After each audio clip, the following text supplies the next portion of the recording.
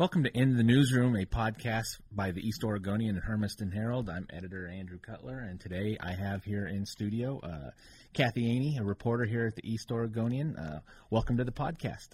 Hey, Andrew. Thanks so much. Good to be here. Glad to have you. Well, Kathy, I thought we'd take some time and talk about a story you had in Saturday's paper, a spike in calls, a grim subject, taking a look at suicide and the rate in the era of COVID-19. Kind of to get started, why don't you tell us sort of how this story came to be and sort of what you were looking to accomplish with it? Yeah, so I think that it came up in one of our staff meetings that we have every morning, and someone had, if I'm remembering this correctly, had heard that the Portland Police Department had been having an uptick in calls, suicide-related calls. And, of course, we started wondering if our local police departments were experiencing the same thing. And it kind of just went from there. Of course, I did talk to our local police chiefs, and Pendleton Police Chief Stuart Roberts and Hermiston Police Chief Jason Edmiston. And I think we're maybe a little behind, or neither one of them had really noticed an uptick in calls. But both of them suspect that that's coming down the line because the number of mental health calls had actually risen. I think with Hermiston, he said that the number of suicide-related calls had actually gone down, but the number of mental health calls had gone up about 60% from the year before, in March. Is that all attributable to COVID-19, or were they able to put their finger on it one way or the other? Right now they're just kind of going along with the rest of us and trying to figure things out. And so, no, they don't really know. It'll be interesting to watch as we go forward. But anyway, that's what got me started. And I talked to Kimberly Lindsay. She's the executive director at Community Counseling Solutions, and that's based in Heppner. And that agency provides mental health care for 4 Eastern Oregon counties. And she's quite passionate about preventing suicide. One reason is because there's been suicide in her family. Her father died of suicide. And she was able to tell me some things. She was able to sort of look ahead and maybe predict a little bit about how the suicide rate is going to increase.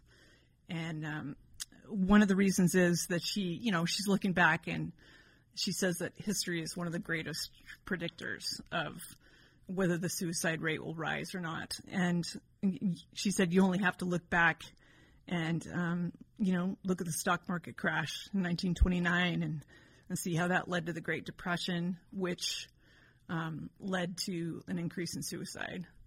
And only, 10 years ago or so, we had the Great Recession, and that led to, I'm trying to remember the number she told me, but it was pretty amazing, like 10,000, suicides. And so there is kind of a historical relationship between, unemployment and really bad financial times and the suicide rate. Kind of outside stressors really can play a huge role. Yeah, apparently, and so that was an eye-opener. So in your story, when you talked to Kimberly Lindsay, you mentioned that, she mentioned that public health agencies like hers need to prepare for the likelihood of a spike in suicide calls. How are they doing that? Well, in Kimberly's organization, Community Counseling Solutions, they actually 2 years ago started, they hooked up with an organization called Zero Suicide, and it's kind of a strategy to get everybody kind of aware of how you can help somebody who is depressed. And so, and her organization, and any organization that signs up for Zero Suicide Strategy, it affects everybody in the whole organization, from the person that does the maintenance all the way up to the board members, and they go through training on how to deal with suicide, how to talk to somebody who's depressed, and they, I think it's QPR, question, persuade, refer. Everybody takes that training and just get trained up in it. And then eventually CCS will kind of turn outward and go out into the community and train leaders up in the whole philosophy and techniques too. They haven't quite gotten there yet. They were just about to when COVID hit, and now the trainings that they had schedules are probably going to have to do them online. They'll still get to do them, but so yeah, it's quite an amazing strategy. It's been proven to really make a difference. So one of the more interesting things I took away from your story was a quote you had from Sharon Keene, the manager of the David Rompre Oregon Warm Line. She talked about how many calls a day the Warm Line was averaging prior to COVID-19, and now they're up to 300 calls a day. That's quite a spike. Yeah, it's been a lot more calls that they've had, and Sharon said that they've actually had to hire a lot more people to take the calls, and most every call, COVID is mentioned somewhere in the call. It is definitely a stressor. I mean, that's not the main reason for some of the calls, but COVID is, it seems, always mentioned in most of them anyway. And it seems like people are fearful and anxious about a lot of things. People are worried about their health. They're worried about the health of their elderly parents or grandparents. They're worried because they lost their job, or they're worried about the stock market crashing. They're worried because they're just depressed because they're isolated. And anyway, there's so many reasons that people are calling in, and they're anxious and they're afraid. Okay. So even with the increase in calls and all the anxieties that you just mentioned, does that necessarily translate into a higher suicide rate? So really, the jury is kind of still out on whether the suicide rate is going to be affected or not. I mean, this is a situation that we've really never had before. Yes, we've had the stock market crashes and other really bad financial times, but we've never had one wrapped up in a pandemic before. And really, we don't know. And I was talking to Dwight Holton. He's the CEO for Lions for Life, which is a series of, I think it's like 5 different hotlines or warm lines. And they have a specific one that's for suicide. And they are contracted for the state of Oregon to handle the suicide line. And so far, it's remained really flat, which, you may not expect. While the other warm lines have gone kind of crazy. They've just blown up with calls about anxiety and depression and various things. So really, why is that happening? Dwight said possibly it's because we are doing things like, checking in with our college friend that we haven't seen for a decade, and we're checking in on our neighbors. We're checking in on our elderly, relatives. We're just basically getting in touch with each other. And I think he gave an example of he has a group of college buddies who they email around, and they don't really ever actually see each other. They just email. And recently they've been getting together for, video sessions where they maybe drink a beer and just talk about how each other's doing. And that was an example, he said, of just people kind of coming together and trying to combat the isolation. So who knows? Maybe that's one of the reasons. Or maybe it's just taking a while to really come upon us. I don't know. I was listening to a podcast the other day that actually Kimberly Lindsay sent me. She sent it to me not for the story or anything, but just because she thought it might be good for somebody like me who's kind of marinating in COVID-19 all day long, which isn't necessarily always that good. So it was this woman, she's a researcher named Brene Brown, and she works in Houston, Texas, and she is a speaker and a writer, and she researches like human emotions and how humans interact. And she was talking about COVID-19 and kind of made an analogy of a storm or a flood or fire, or maybe somebody in your family died. And anyway, you go through this time of emergency, and your adrenaline rushes, and everybody works together, and people help other people, and then you're over the shock, and then the long slog sort of begins. And she was saying, now we're starting this long slog, and we're sort of, all of us are so tired and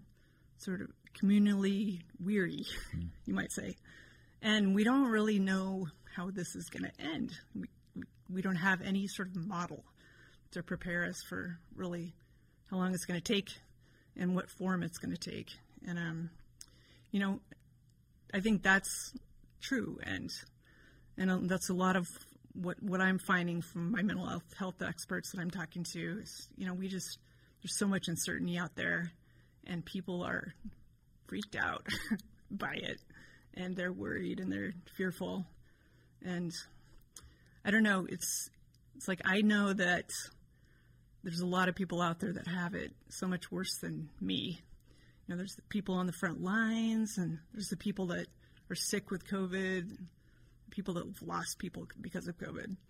There's, people who are home with their homeschooling their kids, and so many other things. But even someone like me, we're all in this together, and we're all feeling this, and it's weird, and it's tiring, and we don't know where it's going to go, and that I don't think any of the mental health experts could really tell me where for sure that things are going, but it's pretty interesting hearing them speculate.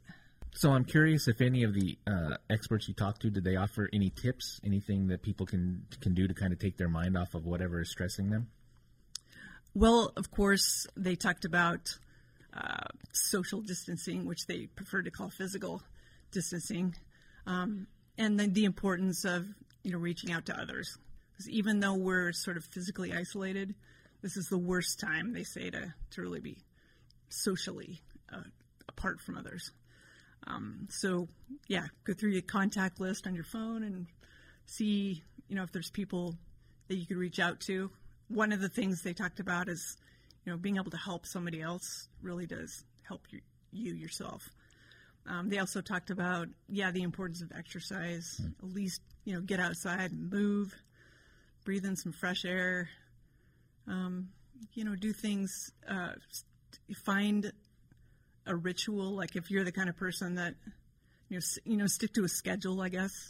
If you're the kind of person that gets up early and goes to bed early, keep doing that, and, eat right. And just anything you can do to keep your body, feeling good. So, of course, Kathy, I would imagine that if anybody who's listening to this podcast is feeling anxiety or overwhelmed, we are going to have some numbers of some hotlines and warm lines in our description for this podcast. And we would sincerely encourage anybody to not bottle it up inside and just hold on to it, but to give somebody a call and try and work your way through it. Good. So I know you're working on a couple of other stories, a couple of other follow-ups. What are those topics, and what are you finding out so far? Yeah, well, the first one was on suicide, of course, and the next one is more of a general story on mental health and COVID. And the last story is I kind of narrowed in on loneliness. And I think the reason I did that is because one of the Lines for Life worm lines it's called the Senior Loneliness Line. And that particular line has kind of like blown up.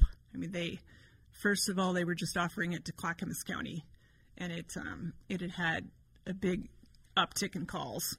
And the state decided to contract them to actually do it for the whole state because it appeared that was a definite need. It's kind of understandable why it might be, there's people out there who are lonely. Right. And so I decided to look into a little more into, talk to some people in the local area who are likely lonely, who are living by themselves, and or who are in maybe an assisted living place or some kind of senior living facility, and they now cannot see their families anymore, at least in person, and just for an example, I found a gentleman who lives by himself. He's about 60-ish. His wife is in Juniper House in Pendleton, and she's got Alzheimer's. She's got early onset Alzheimer's. And both of them were ministers for the Methodist Church. They worked together. And so I reached out to him. His name's Matt Henry. And had just a super interesting conversation with him about what it's like. I mean, he has to go, the only way he can see his wife really is to go to Juniper House and walk around behind the building, and a nurse brings his wife Amy into a room, and they try to speak with each other like through the glass, and it's hard. And she's got Alzheimer's, and she's pretty confused about it, but he's doing the best he can. And that's only one little example of how COVID has kind of increased the loneliness quotient for people. I'm still kind of working on that one, but we'll see where it leads.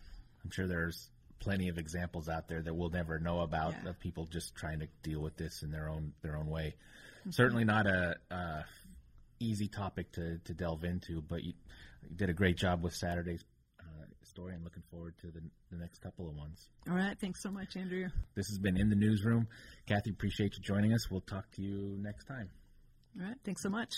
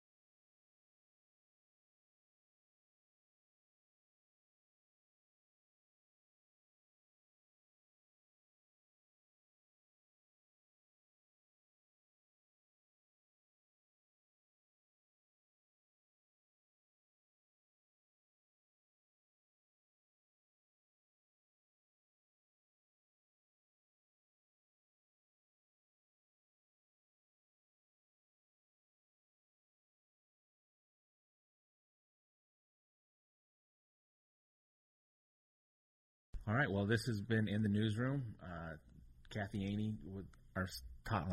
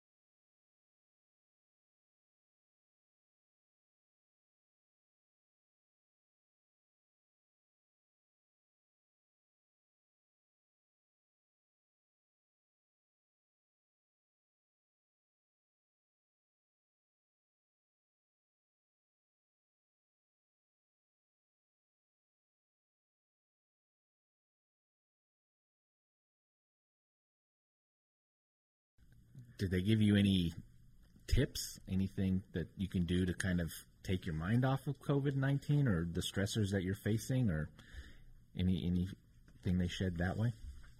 Don't do that last part. That was stupid. After she finds her note, just Yeah. Because I got all the paper shuffles. Sorry. No, it's okay. I didn't know it picked them up that well. But why didn't I organize myself better? Just like, just brought in all the wrong stuff. Okay, I'm going to wing this. That's the way to do it. Um, So you want me to ask it again? Yes. Yeah, and we'll run from there.